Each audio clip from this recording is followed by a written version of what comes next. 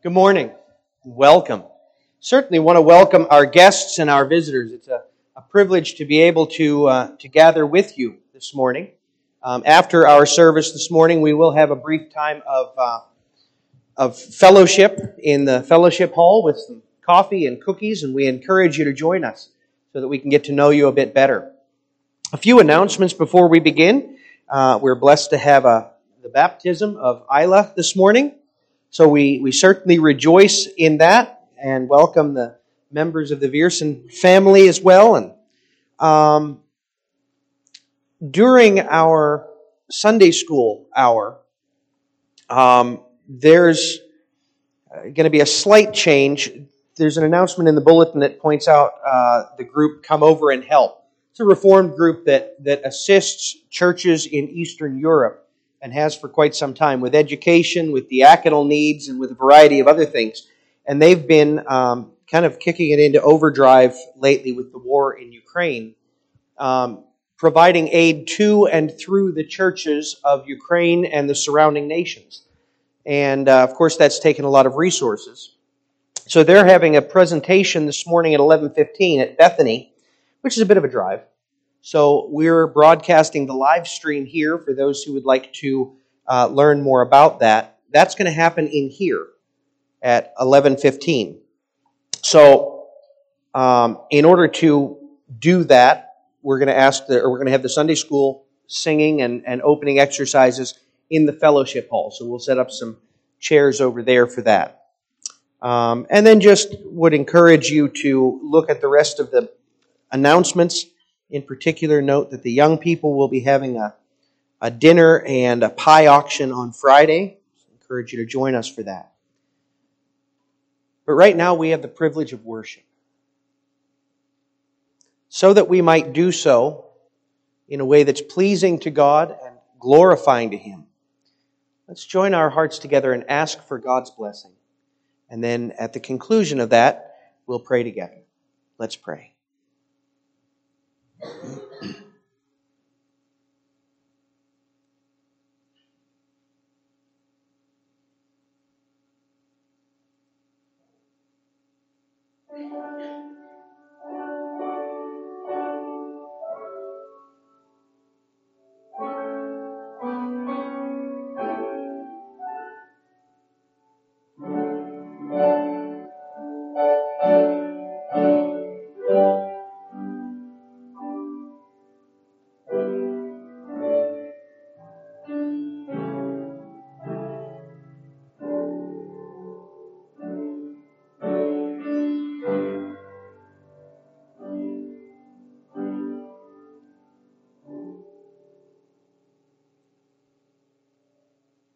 Father, we're so thankful that you have called us to set aside all of the hurriedness, all of the weighty concerns that fill our days, so that we might focus our hearts upon you and rest in you. We pray that you would bless our time here this morning and the whole of this day, that through it we might bring you the glory that you deserve. Provide what each heart here needs, Lord, that we might be drawn close to you. And we ask this all in Jesus' name. Amen. Let's stand together. The Lord calls us to worship this morning with these words from Psalm 98. The Lord has made known His salvation. He has revealed His righteousness in the sight of the nations. He has remembered His steadfast love and faithfulness to the house of Israel. All the ends of the earth have seen the salvation of our God. Make a joyful noise to the Lord, all the earth. Break forth into joyous song and sing praises. Beloved, from where does your help come? Our help comes from the Lord, the maker of heaven and earth. Hear now His greeting. Grace to you and peace from God our Father and from our Lord Jesus Christ. Amen. Let's sing praise together to the Lord from number 190. Number 190, we'll sing all the stanzas.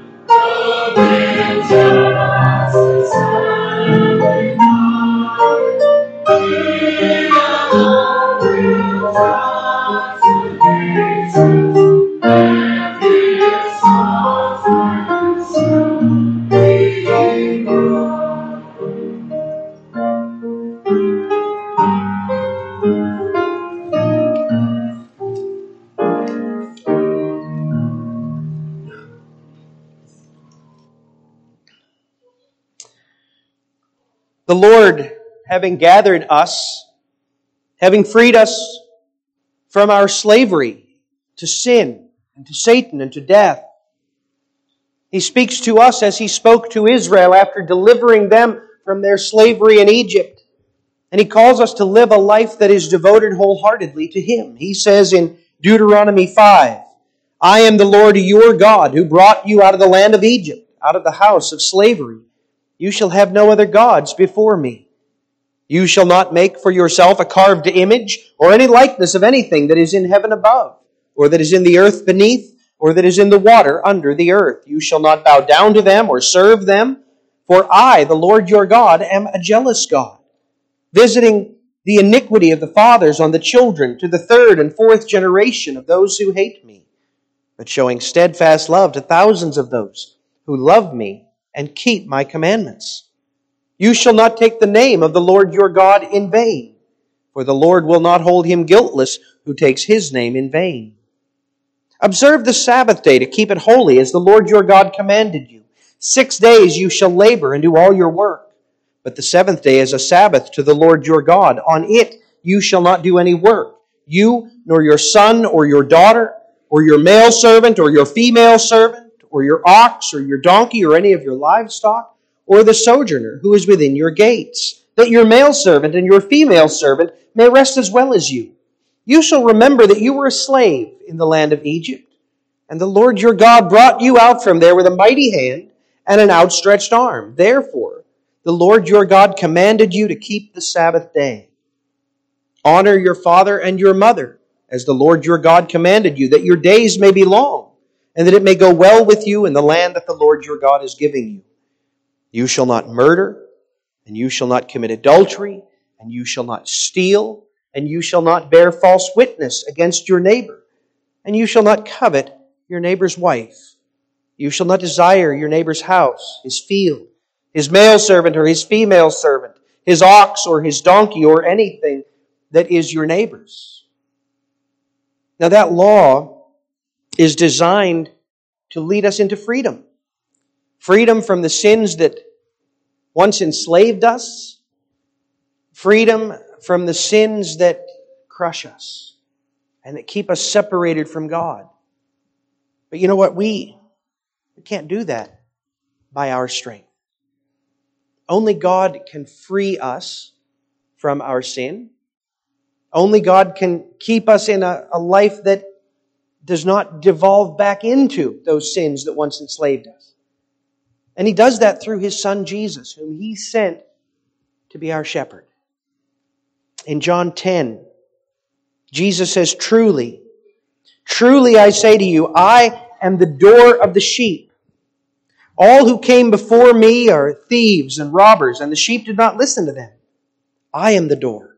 If anyone enters by me, he will be saved, and will go in and out and find pasture.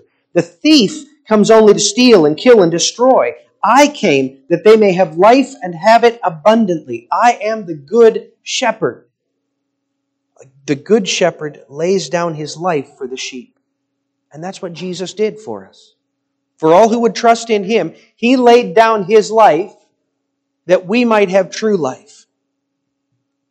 He protects us from those who would re-enslave us, from those who would devour us, from those who would destroy us. But our calling is to follow after the shepherd, to hear His voice and heed. That means believing that His commands are good.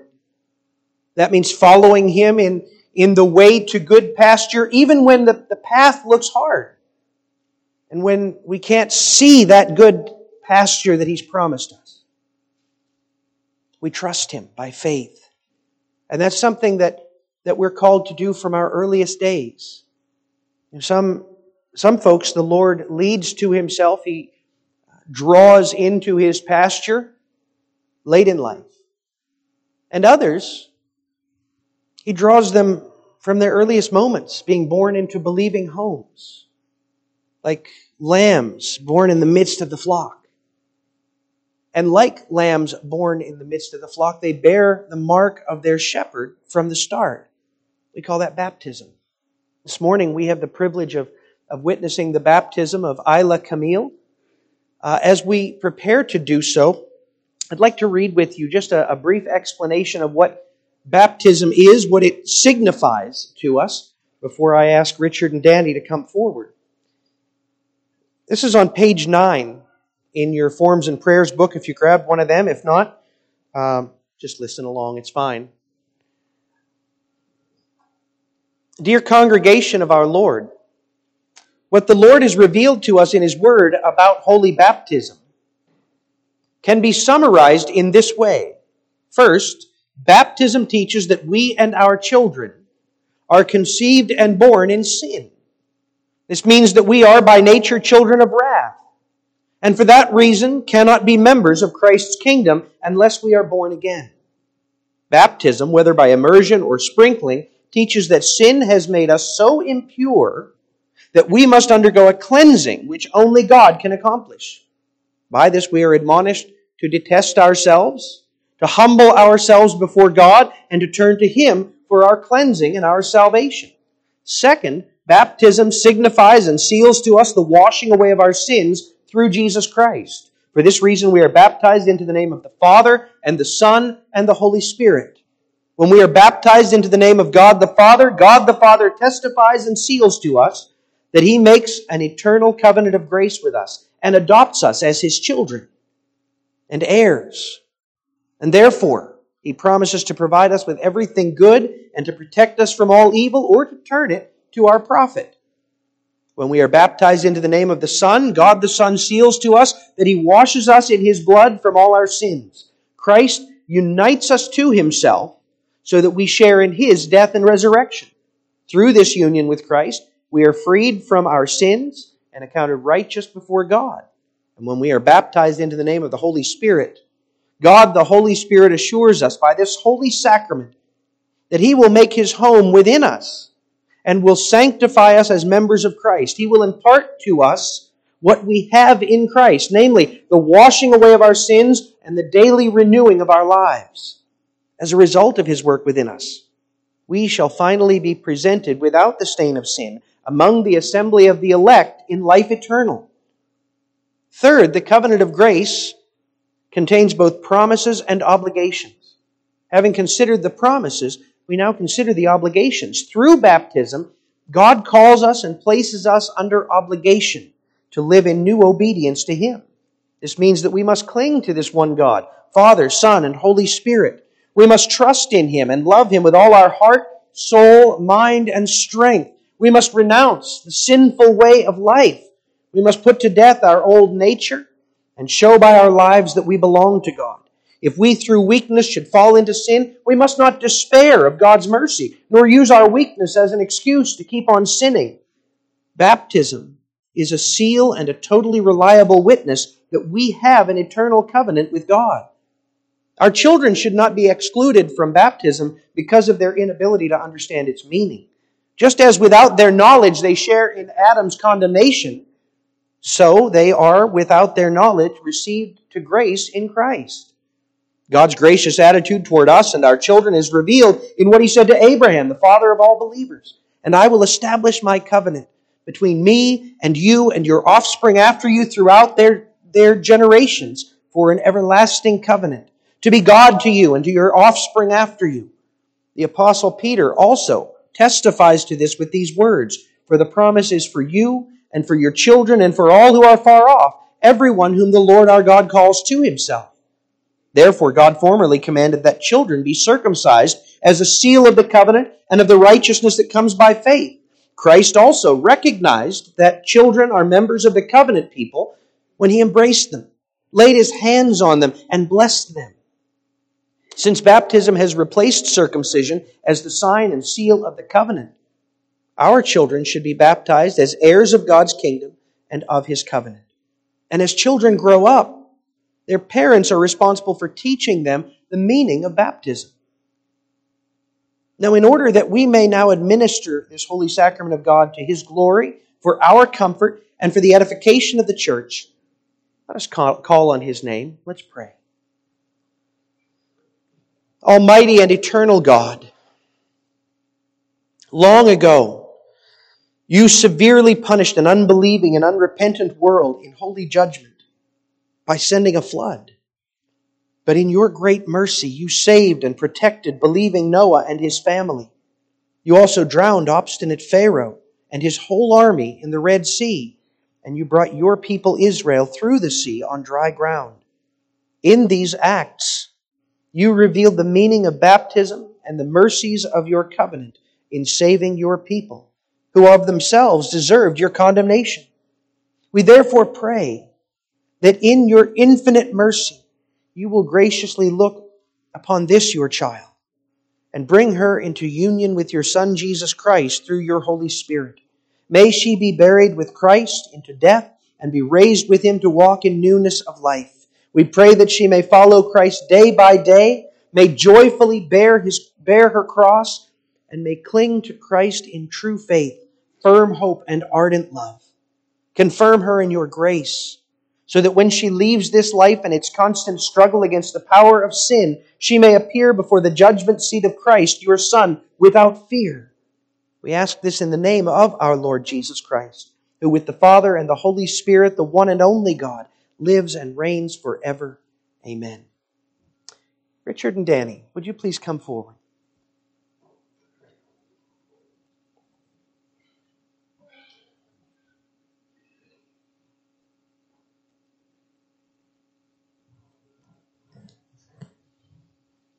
Oh, we're going to wake her up. What a blessing it is to be able to witness this beautiful act that displays the gospel so powerfully to us. You know, it displays the gospel powerfully no matter who is receiving baptism. But I think particularly when it's a child who is so unassuming and doesn't yet understand. And I think, that's Ephesians 2, isn't it? When we were dead in our sin, we had no idea. All we knew was that we hated God and we hated man. And God began to work within us, even through our ignorance, even in the midst of our rebellion. He draws us, and then we respond.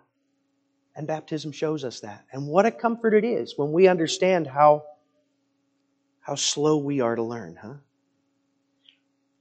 Beloved in Christ the Lord, as you have now heard, baptism is given to us by God to seal His covenant to us and to our children. We must therefore use the sacrament for the purpose that God intended, and not out of superstition or mere custom. That it may be clear that you are doing what God commands, you are to answer the following 3 questions sincerely. First, do you acknowledge that our children, who are conceived and born in sin and are subject to the misery that sin brings, even the condemnation of God, are sanctified in Christ, and so as members of His church ought to be baptized? Second, do you acknowledge that the teaching of the Old and New Testaments, summarized in the Apostles' Creed and taught in this Christian church, is the true and complete doctrine of salvation? And third, do you promise to do all that you can to teach this child and to have her taught this doctrine of salvation? Richard and Danny, what is your answer? Isla Camille, right? Better to confirm.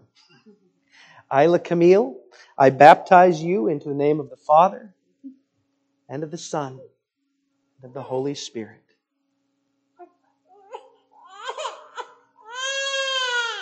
May the Lord bring about the reality of that which He has signified in the sacrament, and may He make it your delight daily to live for Him. Now you guys have witnessed this, right? Lewis, Emma, and Case. Isla won't remember this day, but you will. And that means you get to tell her, you get to remind her that God set the sign and seal of belonging to Him on her. Isn't that wonderful? And so we get to build each other up and remind each other of the truth. Amen. I invite you guys to head back down. We'll pray for you. And then after the service, if you could join me in the back, and I'm sure a lot of folks will want to wish their best.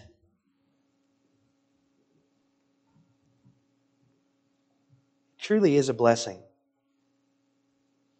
that God calls us to Himself when we don't know any better. When in fact, the inclination of our heart is exactly the opposite of what it should be. But we play a role in that too. As part of the church, we play a role in nurturing each of these children because they're part of the flock to which we belong.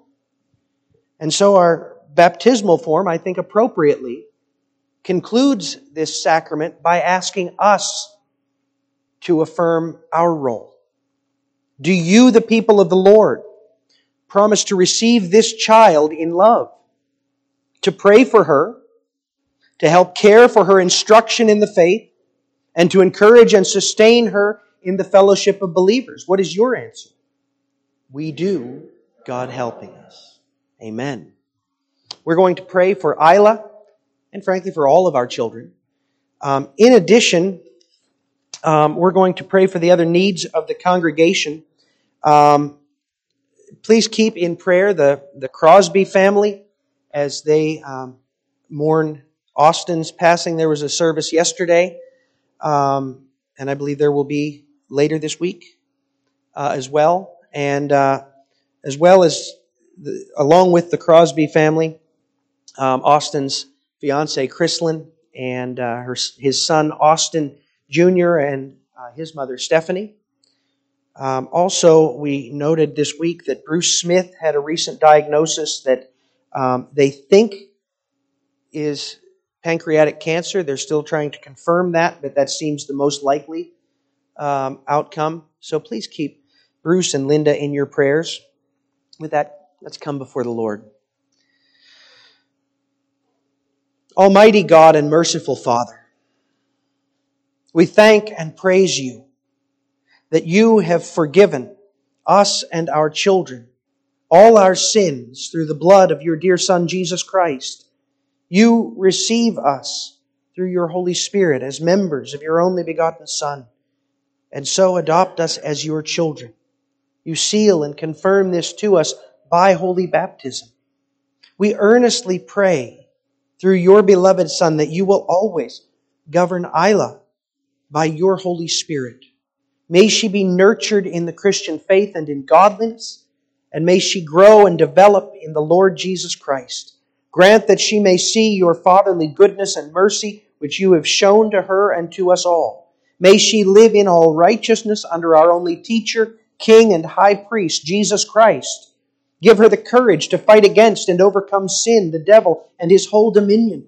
And may she forever praise and magnify You and Your Son, Jesus Christ, together with the Holy Spirit, the one and only true God.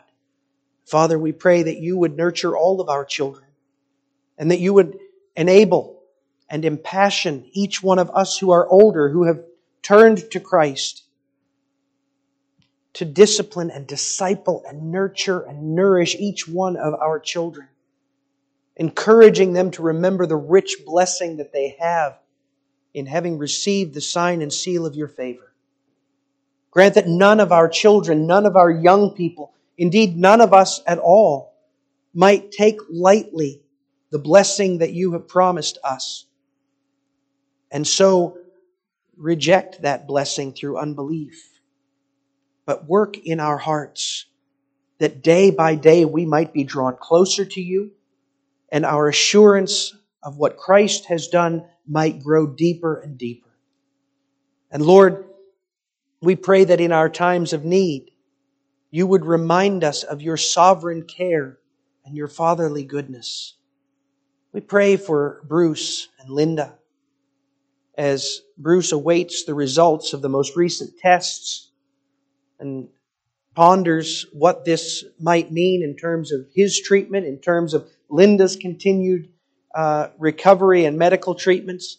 Lord, we pray that You would provide the comfort and the peace that they need, and that You would give wisdom to the doctors and the medical teams. And Lord, we pray that You would make the comfort of Your presence and of Your promises powerfully known to them. We pray for other members of our congregation who are suffering with long-term illnesses and ailments. We think of Dan and Jamie, who are both receiving treatments for cancer. We think of members who have long-term pain and various struggles with the body. Lord, we pray that you would provide for them. We pray for those who grieve. Lord, it's so hard for us to lose loved ones to death. But it's made more tolerable by the knowledge that your Son overcame death in His death and resurrection. We pray that you would comfort Jim and Tiffany and their family as they grieve Austin's death. We pray for you to comfort Chrislyn and Stephanie and Austin Jr. and the rest of the family, the broader family into which Austin was adopted. We pray that you would comfort them and that you would, through this time, strengthen their faith in you and their joy in your salvation. Lord, we pray for our members who are expecting children, that you would bless those children within, those who are in the process of adoption, that you would allow the process to go smoothly, those preparing for marriage, that you would prepare them to be knit together by your Spirit, those who are struggling in various ways, Lord, with temptations, with doubt and unbelief. Lord, we pray that you would provide as only you are able, that you would raise up those who are brought low, that you would encourage those who can't see the light. We ask that you would watch over those who are doing some traveling for spring break, and for our children who are enjoying that break, we ask that you would not just refresh them, but give them opportunities to grow. Lord, we ask that you would watch over your church this day in every place where it gathers, whether in places of freedom and peace, such as we have here, or in places where society has been torn apart by war, like in Ukraine, or where worshiping Christ is forbidden, such as in China and in the Middle East. Lord, we pray that you would provide for your people in each place, that you would allow your word to be proclaimed with faithfulness and boldness, and that you would cause your people to rise up and call you blessed, and to proclaim their confidence in you who have overcome death and all our enemies and have given us the assurance of eternal life. Father, you have done this and you alone. So enable us and your people everywhere to acknowledge you as the one source of our hope and our life.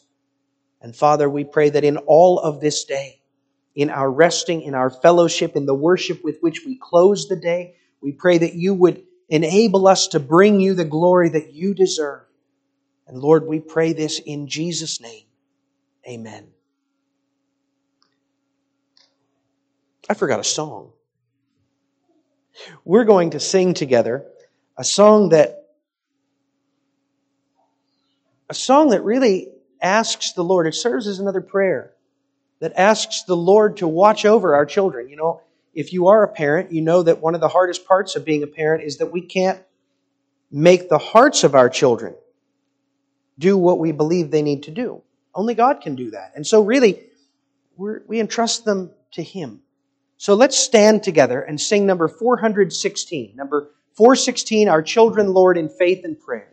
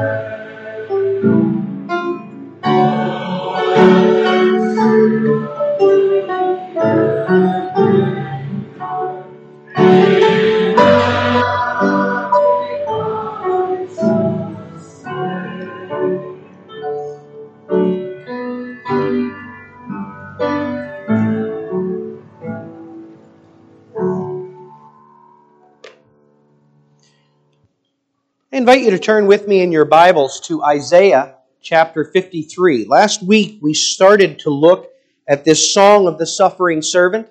As we're coming close to Easter, as we're thinking about Jesus suffering on our behalf, we're going to look at the various parts of this song God has given us concerning His suffering servant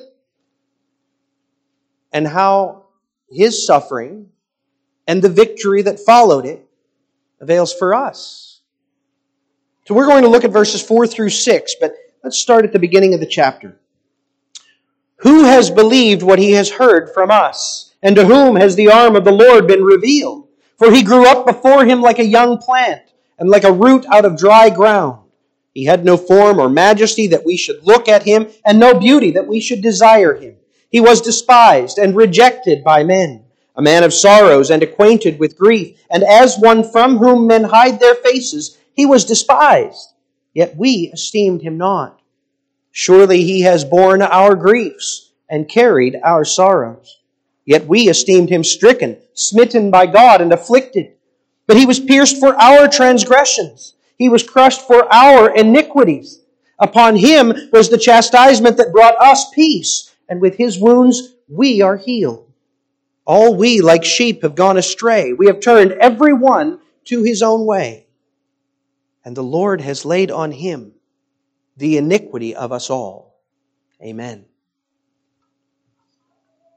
Beloved brothers and sisters of our Lord, selflessness is not a quality that our culture produces with great abundance. I mean, just look at our news headlines. Obviously, there's the war in Ukraine. Of course, there's a whole host of nuance required to understand the background that led to that war. But at the end of the day, it's driven by greed, isn't it?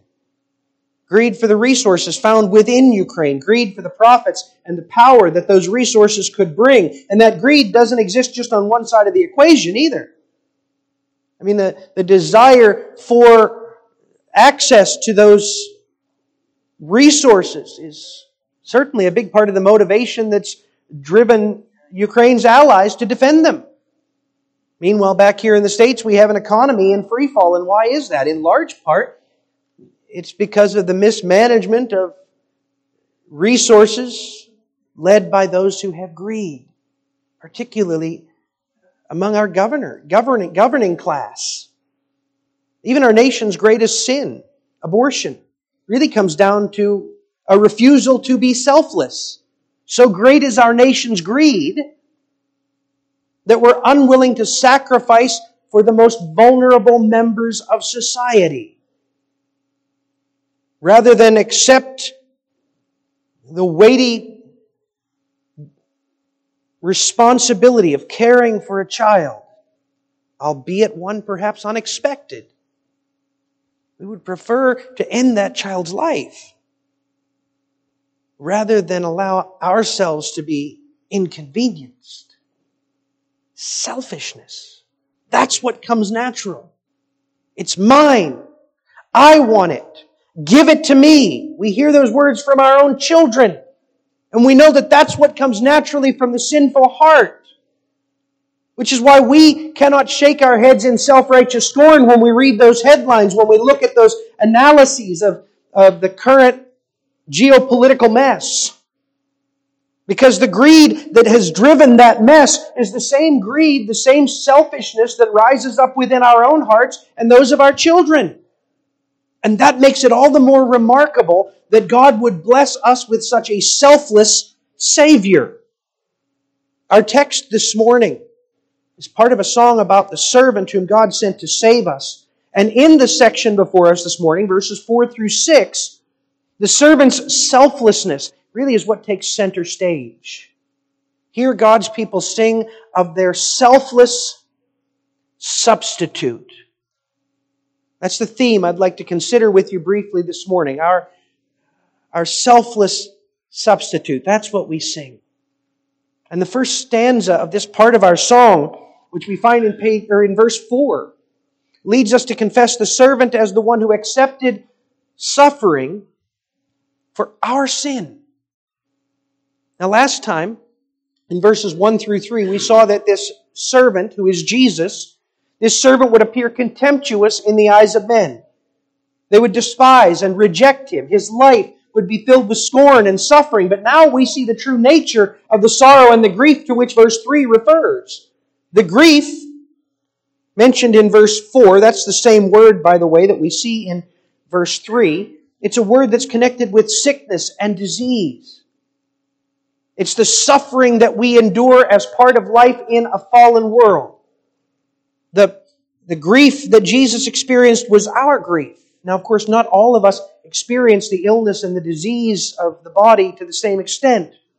But to some extent, we all experience it, right? Not everyone experiences cancer or heart disease, but we all endure sicknesses. We all endure upset stomachs. We all have pulled muscles and injuries of various sorts. We all deal with that. For some, the griefs that we deal with are mental and emotional. We deal with depression, with anxiety, with those sorts of things. Sometimes it's lifelong. The kind of depression that lasts for years. For others, it's a sudden plunge into the darkness as we grieve the death of those whom we love, or as we experience a tragedy that turns our world upside down. But we all experience those kinds of griefs. And Jesus is the only one who didn't deserve that. Jesus is the only one who didn't have sin that contributed to that grief, and yet He endured it all. He had the power to remove it. I mean, He showed that, right? He showed that by the way He removed the sickness, healed the brokenness of people. But when it came to that which He endured, He drank the cup down to the bottom. And likewise, the sorrows that He carried, pain, agony, suffering, both physical and spiritual, Jesus endured all of it. Sin is disobedience to God's commands, and as our youngest children know, disobedience hurts, right guys? That's the lesson, that's the chief lesson you learn from getting a spanking. Disobedience hurts, whether it's disobedience to your parents or disobedience to God. Now, Jesus never disobeyed, and yet He knew the weight of that sorrow. He knew the weight of that hurt that was brought about by sin. Because He took what we deserved. And yet God's people refused to see it. When Jesus was teaching, when He was demonstrating His power, they loved it. They gathered in great crowds. They loved it when they received food from His hands. When their loved ones were healed by His power, they thought that was wonderful. But then He went farther than they were willing to go. When He started criticizing the critics, telling people it wasn't enough to tithe their spices and to keep the Sabbath day, pointing out the skeletons in the closet of those men who held the stones. Then they started plotting His downfall. Started strategizing how they would get rid of this meddlesome troublemaker. They were fine seeing the power of God in their midst. They were not fine hearing that they deserved to suffer, that they deserved to be brought low, that the grief that He was bearing was the grief that they had earned. Then they wanted Him ended. And it wasn't just they, it was us. Because we in our sin would have joined our voices with theirs. And that's why we must confess with Isaiah, we esteemed Him stricken, smitten by God, and afflicted. In the heart of the old man, we were willing to join them in judging Jesus. We too would have regarded Him as rightly struck down, as one who should be removed from the scene. Nor would we have been willing to consider in the darkness of our sin, that He endured that suffering for us. Not until the servant commanded us to see, not until He worked in our hearts to show us that we did deserve it, that we were the ones who earned this price. It wasn't until He began transforming us that we were willing to acknowledge that what He took was what we had earned. You see, this is part of Christianity, above all others, which the sin-enslaved man detests. We don't want someone else to do it for us. That would imply that we're unable. That would imply that we're too weak, we're too helpless, we're too pitiable. And we certainly don't want to imply that. But the thing is, we are. Men want to believe that we can fix whatever the problem is, that we can provide for ourselves, but that's a lie. It's foolish pride in sin that says, I can do it. But the reality is that we can't. The weight of our sin, the griefs and the sorrows that we have earned would utterly crush and destroy us. Our only hope lies in confessing openly and honestly that Jesus' suffering did it for us. This is the message that we must embrace and proclaim. This is the message we need to teach young Isla, because this is the faith that saves us. God's servant Jesus accepted the suffering for our sin. That's how He provided the cleansing that baptism displays. That's how He rescues us out of the darkness and brings us into the light. Jesus accepted the suffering that we deserve. And that's the only way we could accept, or we could receive the freedom for which we long. Isaiah makes that explicit in verse 5. There we see how God's suffering servant endured destruction for our deliverance. And verse 5 shows us that, first by emphasizing what our sin caused Jesus to endure, but then by showing what His endurance obtained for us. In the first half of verse 5, we find two causal statements. He was pierced for our transgressions. He was beaten. He was broken. He was pierced through. And what caused His deep injury was our transgressions. That word implies going past a set boundary. The boundary is God's law. God described the boundaries of how we should behave, how we should live by His law for our good. If we do what God has commanded us not to do, we'll hurt ourselves. Right? We will destroy ourselves. You know, young people, sometimes you come on a sign that says, no admittance, danger. Right? That sign isn't intended to limit your freedom. It's intended to prevent you from harm. That's why it's got all the red and all the exclamation points and the big danger. Don't go in there. High voltage, danger, right? That's what God's law is meant to do for us, and yet we transgress it. We go beyond it time and time and time again. And therefore somebody had to suffer the consequence. Either us or a substitute who came on our behalf, and that's why Jesus came. He was crushed for our iniquities. He was crushed. He was broken like the bread of the Lord's Supper is broken and torn apart. And the reason lay in our iniquities. That word has a different significance. Rather than talking about going beyond the boundaries, it emphasizes, iniquities emphasizes the guilt of sin. Our God is just. He can't overlook those who rebel against Him, who refuse to acknowledge Him as the King. That's why Jesus' suffering was so immense. It wasn't just because the Romans were cruel, intended to take things to the nth degree. It wasn't because Jesus lived and died in a barbaric age. No, the suffering He endured was immense because we transgressed the justice of God, and He took the entirety of the cost for that on His own shoulders. Jesus came to carry not just our sin, but the full weight of our sin's consequence. We had done evil in God's sight. We deserved complete destruction of body and of soul. And that would have destroyed us, would have obliterated us. Like standing on the train tracks in front of a speeding train. And Jesus shoves us out of the way and endures that impact all on his own. And because He was selfless enough to do that, we have peace and healing. Verse 5 says, upon Him was the chastisement that brought us peace. The punishment, the discipline that fulfilled justice and gave us peace. Sometimes we think we're at peace when we've simply ceased hostilities. The person who was offended by us remains offended. There's no reconciliation. We haven't worked through the issues. But because there's no active hostility, because the yelling has ceased, because there's no violence, we're like, whew, glad we have peace. You don't. True peace isn't just a ceasing of hostilities. True peace involves repentance and forgiveness and reconciliation and love. It involves rebuilding what has been broken. Think about the war in Ukraine. They won't have true peace when Russia simply stops shelling them, when the bullets simply stop flying. No. First, somebody's going to have to come in there and dig up all the landmines that have been buried. And somebody's going to have to dispose of all the unexploded ordnance. And somebody's going to have to rebuild all the infrastructure that was destroyed and resettle all of those who have been scattered into a multitude of countries. Peace isn't just the ceasing of hostility, it's the rebuilding of what sin has destroyed.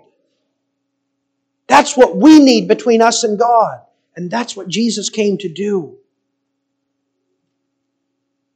He came to restore us to the presence of God, to provide entrance for us into heaven, to give us the ability to speak to God directly, knowing that God will hear us, that God will listen, that God will care. The ability to enter into heaven at our death without fear, knowing that God will receive us as His beloved children, the debt of our sin having been paid. Nor is it just to give us peace so that we can get into heaven. With His wounds we are healed, says Isaiah. His wounds, which He received as the punishment for our sin, brings about physical and spiritual healing for us. We taste that today. We taste it. When God brings us healing from COVID or from cancer or from a sprained ankle, that's a taste. Jesus does that. But it's just the smallest nibble. It's like when Mom's making a Thanksgiving feast and you sneak in the kitchen and you grab just a little piece of turkey and she kind of smacks your hand. And you get that taste and it gets your mouth watering and you can't wait for the fullness of the feast. Jesus has promised us that in the end, when He returns, there will be no sickness, no sorrow, no suffering, no conflict at all. There will be none who hate God, none who rebel against Him, nor will there be temptations for us to rebel against Him, either external temptations urging us to turn away from the Lord, or internal ones, where we desire within to turn from Him. He will remove all of those. Already now the victory has been won. We're just waiting for Him to display its fullness. We know the victory's been won because He gives us healing, because He gives us reconciliation, because He gives us those tastes. But He's already earned the fullness of it. Folks, this is a deed worthy of our celebration. All that makes life painful and cursed, Jesus has defeated it. The sickness, kids, that sometimes makes your belly, right? Or the conflict that we have between our brothers and our sisters and our neighbors. Or the struggle that we have fighting day by day against our sin and often failing. It's already been conquered. And one day soon we'll see that conquest in all its fullness. Isn't that amazing? In Jesus the servant, in principle, all has already been made whole and strong and complete. In Jesus the servant, in principle, the creation is on its way to being renewed and restored. In Jesus the servant, very soon we shall see the fullness of peace imposed. Peace between God and men and among men themselves. Peace between individuals and also among the nations. Peace between men and women and among the generations. Peace for now and peace eternally. And if we would partake of that peace, we must embrace Christ. That's what little Isla needs to hear. That's what we promised to disciple her in. The knowledge that, yes, you have things that make you weep now, but that day of weeping will soon come to an end and we will know joy beyond anything this world has ever seen. The knowledge that, yes, you struggle against sin right now, but Jesus has conquered that sin, and very soon we will see the fullness of that conquest so that we will never again wrestle with temptation. The knowledge that, yes, we weep at sad things right now, at the loss of loved ones, at the pain, physical and emotional, that we endure. But very soon Christ will dry our tears and we will never again know need to weep. We need to teach her that. We need to teach each of our children that. We need to turn their eyes to what Jesus has done so that they may have confidence in Him. And that each struggle, each moment of darkness, each raindrop that falls will turn their hearts to Him all the more fervently. And they need to know, we need to remember that we owe it all to Jesus, who, as verse 6 shows us, served the sentence for our straying. That's our last point here. After all, that's the essence of our sin, the cause of our suffering. It's our straying. We have wandered from God. We've entered an exile of our own making. Verse 6 describes our situation. We all, like sheep, have gone astray. All. We have gone astray. Remember, this is a song written for Israel, written for the church. We're not talking about those heathen out there, right? Oh, those terrible people out there. No, we're talking about us, God's people, the covenant people, the ones who've been baptized, the ones who've received the promises. We have strayed like sheep. A lot of folks who've dealt with livestock in this congregation, you know what sheep are like. I mean, they can make cows look smart. And that's saying something. They will wander off into that which would destroy them, and then watching their neighbor be destroyed, they'll wander off in the same way. That's why it's so essential that sheep have a shepherd. Without a shepherd, their life is short and violent and will end badly. Everything wants to eat them. Everything wants to destroy them, and they don't have the sense to stop it. And that's what we've done. We wander off into the sin that would destroy us, and even though we know it will destroy us, even though we know that the consequence is infinitely more than we can bear, we wander off right into it. Time and again and again and again. Think of Israel in the exile.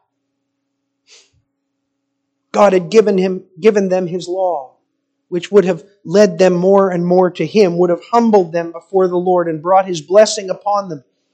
He gave them prophets to teach them. He gave them the law to show them. He gave them kings who were at least supposed to guide them in the way of godliness. And they ignored every one of them. They cast off all that was good and they chose that which was bad until they were cast off among the nations like whom they lived. And only there, after 70 years, when they bowed themselves, humbled themselves before God and acknowledged their sin, only then did God restore them. And that's what we're guilty of. Think of Judges. The story of Judges is the story of God's people, right?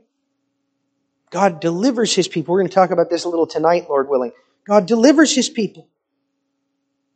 They know prosperity. They know peace.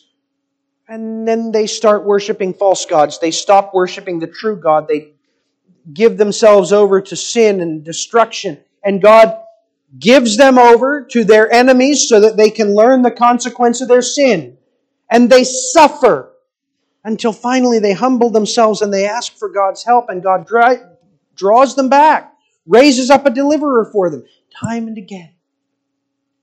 That's what we do. We and our generation have turned all of us, to our own way. We have chosen which of God's commands we want to take seriously and which ones are just too inconvenient or too much. We've substituted empty words for the hard work of reconciliation. We've left God's name unglorified while sin goes unconfessed and unrebuked. We've preferred our preferences rather than God's commands. Our feelings rather than God's honor. We have done this. I have. So have you. Some have wandered actively. Others have passively allowed their neighbor to wander. And the Lord knew that we would because He knows the nature of our hearts. And what we deserve is what old Israel deserved, and that is destruction. God is just, and therefore rebellion against Him deserves destruction. But if we trust in Jesus, we won't be destroyed because He was destroyed for us. Why? Because the Lord has laid on Him the iniquity of us all. God the Father ordained it. Jesus willingly embraced it. The Holy Spirit equipped Him to do it. God determined this is the best way, the only way for my people to be delivered. The Lord laid on Him the iniquity of us all. How can you hear that and doubt that God loves you? That God delights in His people? The Lord laid on Him what we had done and all its consequence. The Lord made Him pay the price for all the rebellion that we committed. We didn't deserve any of it. But He did it anyway. And because of that, folks, we have confidence. We have confidence that there's nothing left for us to do. We have confidence that there's nothing left for us to fear. He paid the whole price. He redeemed us all on His own. The only question is, how will you respond? Will you shrug? I could have done it myself. It's a lie. And it's a lie that will destroy you. Or will you respond by bowing before this selfless servant who did everything that you never could have done, who endured everything that would have destroyed you,